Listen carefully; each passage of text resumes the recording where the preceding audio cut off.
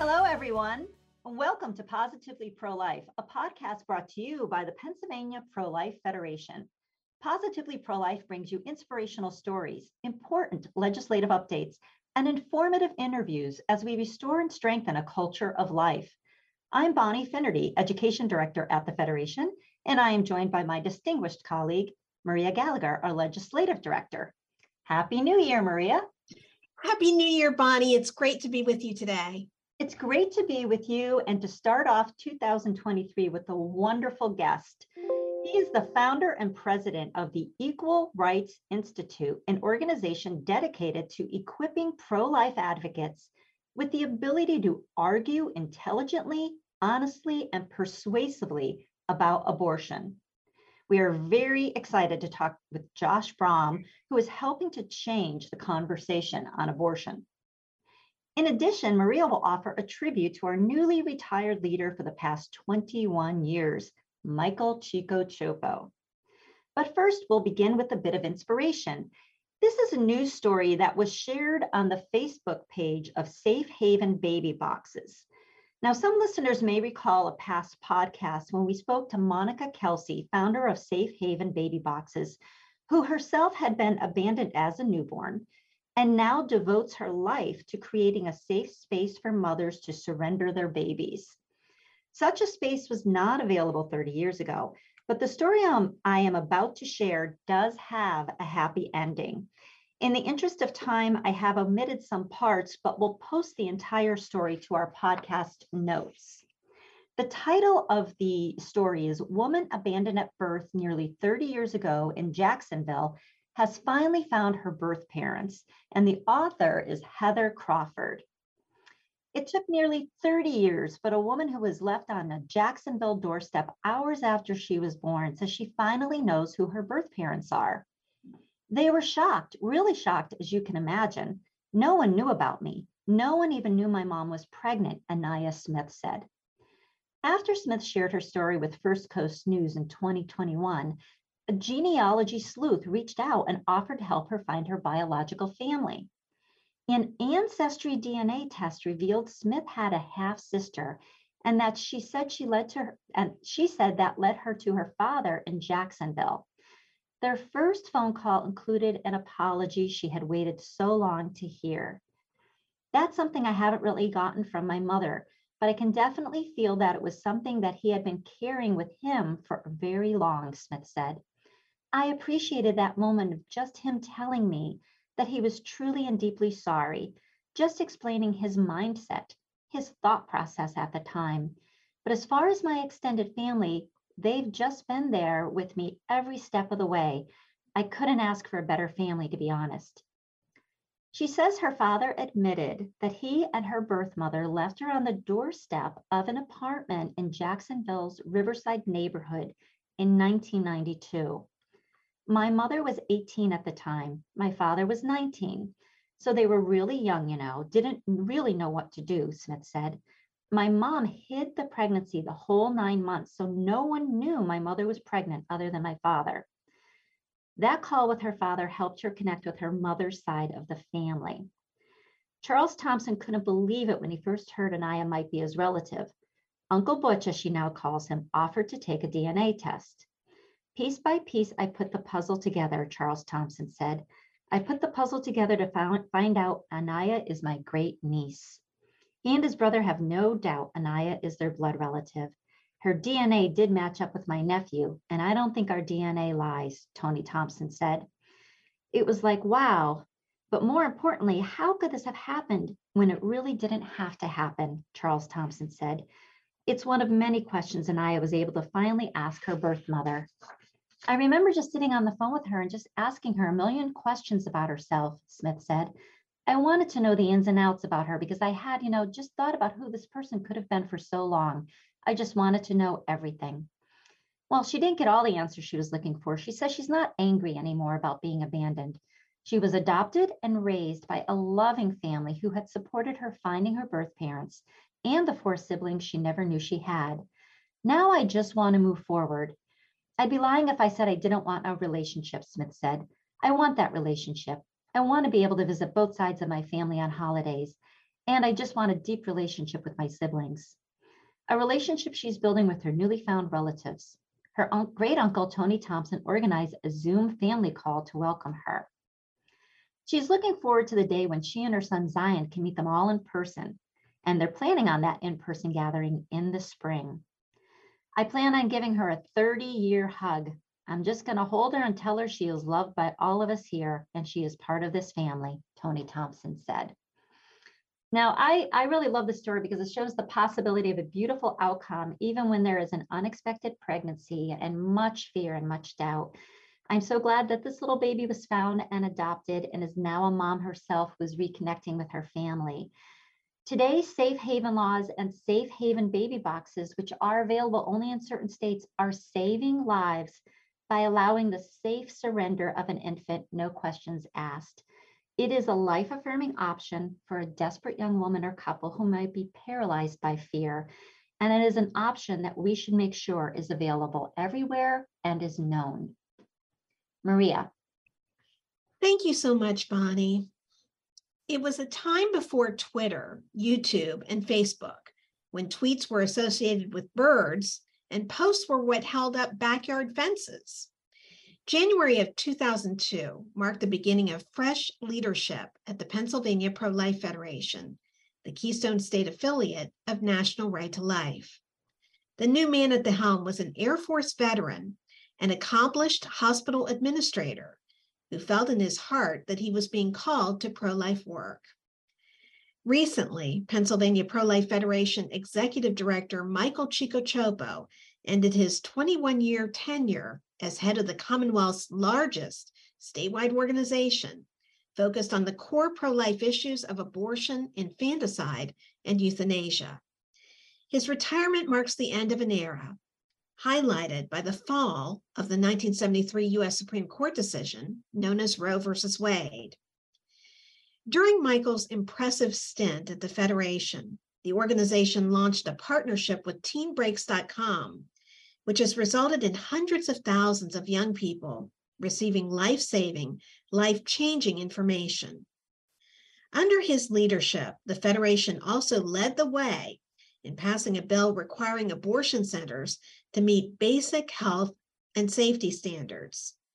The bill was the state legislature's response to the massive tragedy in West Philadelphia, where abortionist Kermit Gosnell was suspected of killing hundreds of newborn babies in his House of Horrors abortion facility. Gosnell was ultimately convicted of murdering 3 newborns and causing the death of a female immigrant patient, Karnamaya Mangar. We salute Michael for his stellar leadership, courage, and grace, and wish him well as he ventures into retirement. The board of directors and staff of the Pennsylvania Pro-Life Federation will be forever grateful to him for answering the call to pro-life service so many years ago. Bonnie. Thank you, Maria. He will be so missed. Well, I am so thrilled to introduce today's guest. Josh Brahm has worked in the pro-life movement since he was 18 years old. After 12 years of full-time pro-life work, he launched Equal Rights Institute to maximize his impact on the movement. A sought-after speaker, Josh has spoken for more than 23,000 people in 6 countries and in 25 of the 50 states.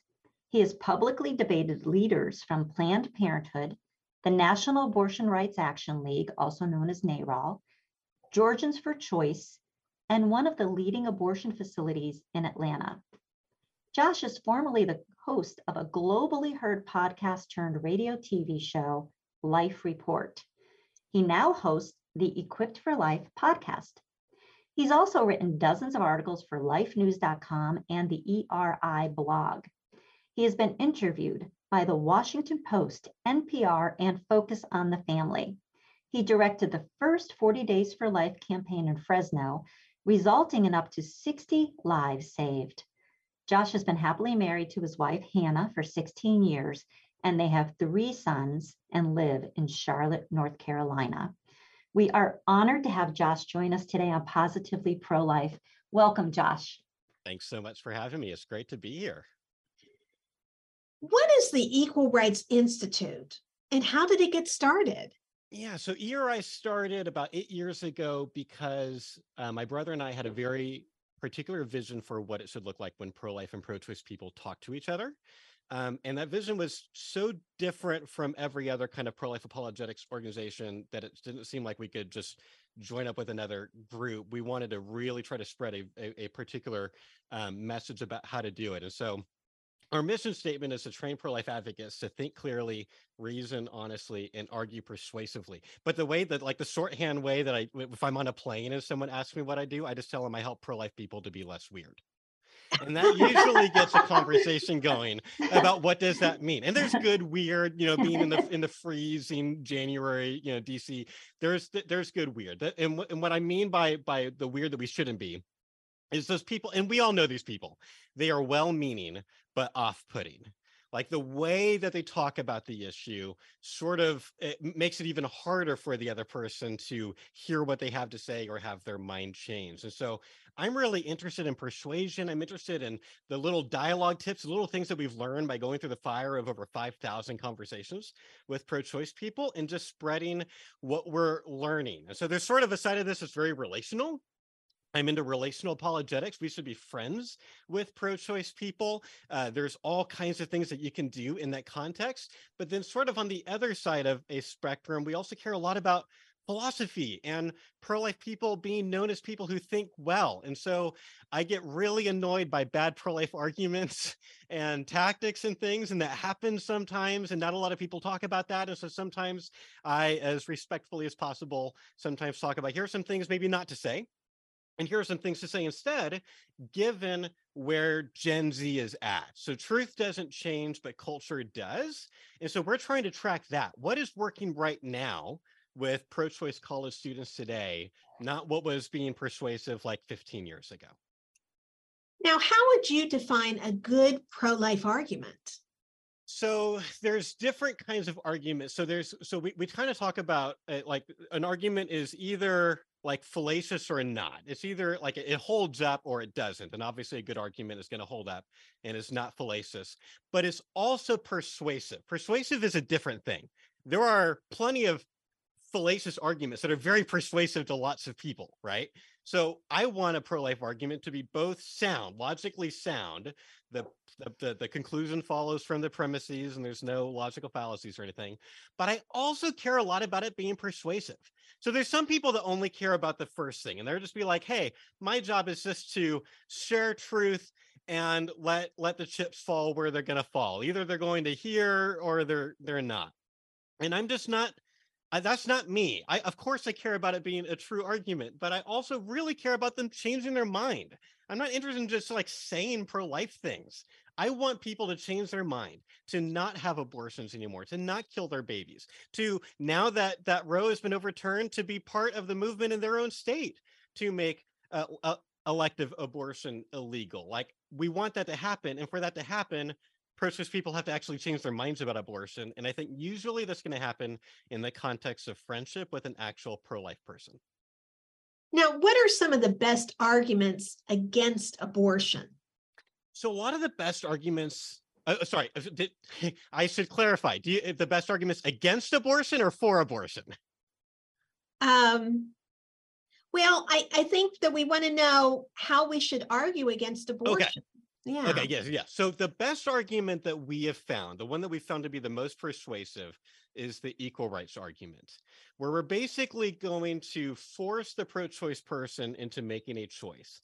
Are they going to be a pro-equality person, or are they going to be a pro-choice person? We're basically saying if you're going to be pro-equality, you have to be pro-life. And we basically say, like, look, let's take a break from talking about abortion for a minute. Let's talk about something more fundamental. Let's talk about rights in general. Like, should human adults have an equal right to life? And pretty much everyone agrees about human adults. And then we'll talk about, what about newborns? Can we all agree that newborns have an equal right to life or an equal protection from violence? And basically everybody agrees on that. And then we'll kind of throw them a curveball. What about squirrels? And it's like, seriously, like, should squirrels have an equal protection from violence? Most people would say no, like maybe we shouldn't indiscriminately kill them, but there's something different there. And so then it raises this question, Imagine a circle, an equal right to life circle, and everything inside of it has an equal right to life, and everything outside of it doesn't. We're trying to figure out what goes in the circle. We can agree that human adults do. We can agree that human newborns belong in the circle. And we can agree that squirrels are out. So, what do you need to have to get into that circle? And if we go through all the pro-choice responses, like sentience, like you have got to be minimally aware of your surroundings or something. It's like, well, there's a squirrel problem. Squirrels are sentient.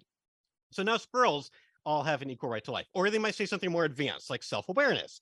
You need to cognitively understand that you are an entity that will exist over a period of time. Well, now you have a newborn problem. Newborns can't do that for months after birth. And so it seems like the only answer that makes sense of almost everyone's intuitions is to say that it's something like human nature is what actually gets you into that circle.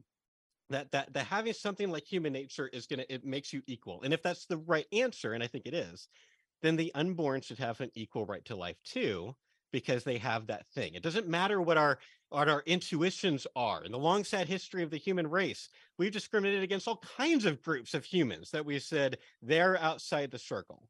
And I'd be shocked to find out if we're doing that in this situation, and that we are and that we're right. I think we've just exchanged one form of discrimination for another. Josh, can you tell us about the courses that the Equal Rights Institute offers? Yeah, so we make online courses because there's only so many days in the year for us to go out and speak to people in person, which is one of our favorite things to do. I love speaking, but I want to help the whole pro-life movement to get better. So you need scalable options, which is like a business term for something that isn't limited by something like, time or place or something like that. And so we've created online video courses that anyone around the world can go online and purchase and view. So the first one that we made was called the Equipped for Life course. That was in 2016. And that's basically it's practical dialogue tips, and it's the best pro-life arguments that we've learned. We just kind of go through systematically. Here are all the, like the pro-choice arguments you need to understand how to respond to, and what are the ways that we found to be the most effective. There's like 10 different ways to respond to the whole "you're a man, you don't get to talk about abortion," but we found one that works way better than the other 9. And so we're teaching those. What is it that's working really well right now? Several years ago, we created a sidewalk counseling masterclass because sidewalk counseling is a completely different thing. The way that you used to talk on a sidewalk is typically different than if we're having sort of a philosophical debate on a college campus or something like that. So we've created a sidewalk counseling course. And right now we are in production of a third course called Equip for Life Academy, which is going to be more made for like religious high schools and church groups and stuff like that. Can you also tell us about your affiliate group program, what it is, and how many affiliates you have?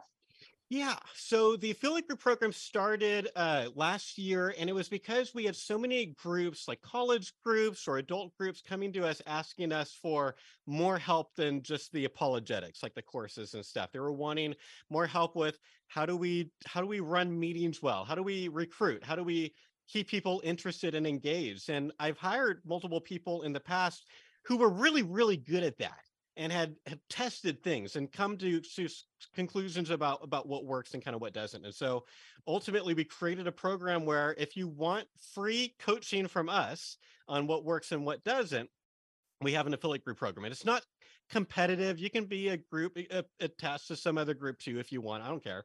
But it's any kind of group, whether college group, high school group, adult, there's right to life, chapters that are in it.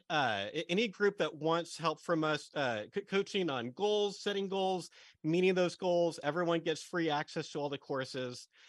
So as far as the numbers right now, we have 36 clubs that are spanning 17 states plus Denmark. We've got 2 in Denmark. I know literally, I think right now, one of my staff is interviewing someone from Ireland that's asking for one. So these numbers change all the time.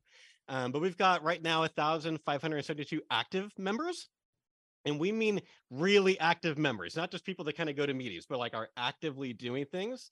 So the average club has grown 175% since joining the program. They've reached 699 pro-choice people since they started. So they've seen about an increase of 300% in the previous academic year of how many pro-choice people they were reaching too. So if anyone wants help from us, they should reach out and join the affiliate program. That's really impressive. I mean, to think about the ripple effect too, that every conversation can have in Absolutely. transforming hearts. It's amazing. So moving forward, what are the goals for the Equal Rights Institute? Yeah, so like right now, everything is kind of about making Equip for Life Academy. That we want to kind of have that out in time for teachers to be looking over it over the summer and stuff like that. So we're really focused on that. I'm always kind of tweaking the first Equip for Life course because we keep on learning new things. And so there's whole modules that we're planning on refilming with some of the new things that we've learned. So we're hoping to do some of that this year. Besides that, a lot of it has to do with how Roe has been overturned. We're in a post-Roe world now, and that changes a lot about the pro-life movement. It should change things about our strategy, about our tactics. And so we're talking a lot about that. I'm working behind the scenes with pro-life leaders, and I'll do speaking and stuff on what should the pro-life movement's goals be now, and what are some of the unforced errors. Was a sports term for like, here's like a mistake you made that you didn't have to make. What are the unforced errors that we should be avoiding that are really important? For example, we need to be really, really clear in every state law, this anything like an abortion ban, that there's clear life of the mother exceptions in them. Most of them have that. A few of them haven't, and it's been a big problem. And pro-choice people are looking for opportunities to try to quote unquote prove that pro-lifers don't care about women or whatever. And so there's certain things we need to just be really, really careful about. And we're trying to kind of help the pro-life movement. A rising tide raises all ships kind of a thing. We just want to help the whole movement and anyone interested in hearing our thoughts about those things. I have a very practical question. Yeah. And that's, I have these friends on Facebook that I actually grew up with. They're not just Facebook friends. Yeah. And I am totally shocked by the fact that they are now pro-choice. Mm-hmm. How do I approach talking to them? It's a great question. So a lot of it is going to come down to how close you are with the person, right? But generally speaking, with relational apologetics, you want to be in person as much as possible. Like don't get into a long Facebook debate thread with a whole bunch of other people. Like everyone's virtue signaling, no one feels emotionally safe, and people don't change their minds when they don't feel emotionally safe. So it's not worth it. Now if nothing else, emails back and forth or text. I think a Zoom call is even better. And of course, in person, having coffee is kind of the gold standard. But I would probably reach out to them. I might maybe reference their most recent pro-choice social media post. Like maybe it says something really mean about all pro-lifers, and you might say something like, hey, I saw what you wrote there. I thought that was really interesting, although I don't know if I'm in that category of women haters that you're talking about here, and I don't feel like I hate women. In fact, I'm actually a woman, and so that would be weird. And so like I wonder if we could have a conversation. I'd love to hear it. Like I think the key is tell them you're open-minded. Say and I think you should be open. I think everyone should be open-minded about almost all of their beliefs. You should be open to the possibility that you're wrong about just about anything. And so just say, like, I would love to hear more about your thoughts. You said some interesting things. I'd love to hear more about that. If you'd like to hear some of my thoughts, I'd be happy to share those with you too. And let's just have a conversation. Let's do something different than what everyone's been doing since like COVID, and just like yelling at each other online and then deleting each other and not being friends anymore. Like, can we get in person? Can we have coffee? I'd love to learn more about your thoughts. I think that would be the way to kind of initiate that conversation. Josh, do you happen to have any conversion stories that you could share with us?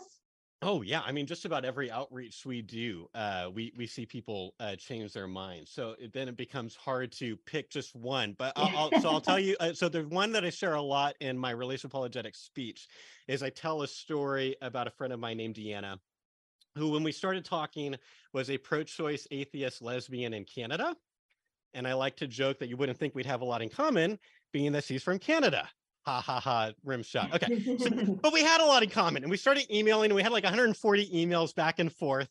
And then we started to Skype. This was before the Zoom days. And we had, we like a year and a half of like long, like Skype calls. And then ultimately she began identifying as pro-life, partly because her arguments had been beaten, but also because she realized that even though she's a gay rights activist, like that's her life, that's her culture, she realized that even if she started identifying as pro-life, and even if she lost all of those friends, she said she realized it would be okay because there was at least one guy on the other side of the fence who would welcome her with open arms. And that was enough for her to change her mind. And so I think so much of it has to do with who we are. We need to be obviously loving, kind, great people. We should not be known as people who, are super mean on Twitter or like all these different things. We shouldn't be doing those things. We should be loving them. And when we respond to their arguments, we should do so graciously. I think that will make a big difference. And if people want to learn more about the Equal Rights Institute, what should they do? If you go to equalrightsinstitute.com, you can find all of the links to all the courses, the affiliate groups. Of course, we're on all the social medias. We're on TikTok. If you want to follow us on TikTok, then we're on TikTok. I can't believe I'm saying that out loud now that we're on TikTok, but that's the place that we've gone the most viral. We've got over 4 million views in a year on TikTok. That's where we're reaching the most pro-choice people now. So a lot of people have liked the really short kind of pro-life 60-second videos. So you can find us on all the social medias and reach out to us if there's anything that we can do to help them. But yeah, they can start at equalrightsinstitute.com. And we've got less than 2 minutes left. In our final moments, what other thoughts do you have to share? So right now, so we're in a post-Roe America, and so here's a few of the things that the pro-life movement really needs to be doing like right now. We need to continue supporting women and families in difficult situations. We've been doing that. We've been doing that with pregnancy centers and sidewalk counseling and things, but we need to continue doing that. I think the church needs to step up in a really big way in this area.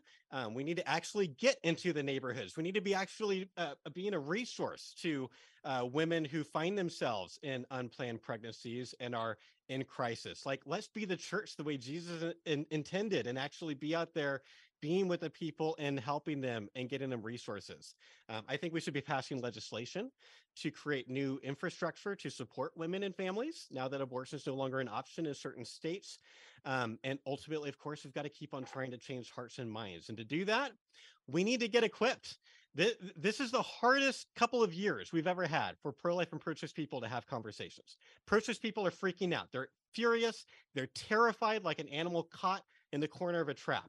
So that means it's going to even be harder for us to be persuasive. So let's do boot camp. Let's get ready. Let's not assume that we already have all of the best arguments in our heads. Maybe you don't.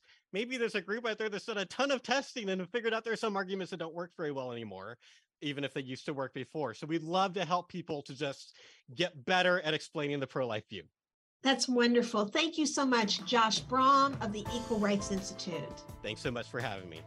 And remember, there's always a reason to choose life.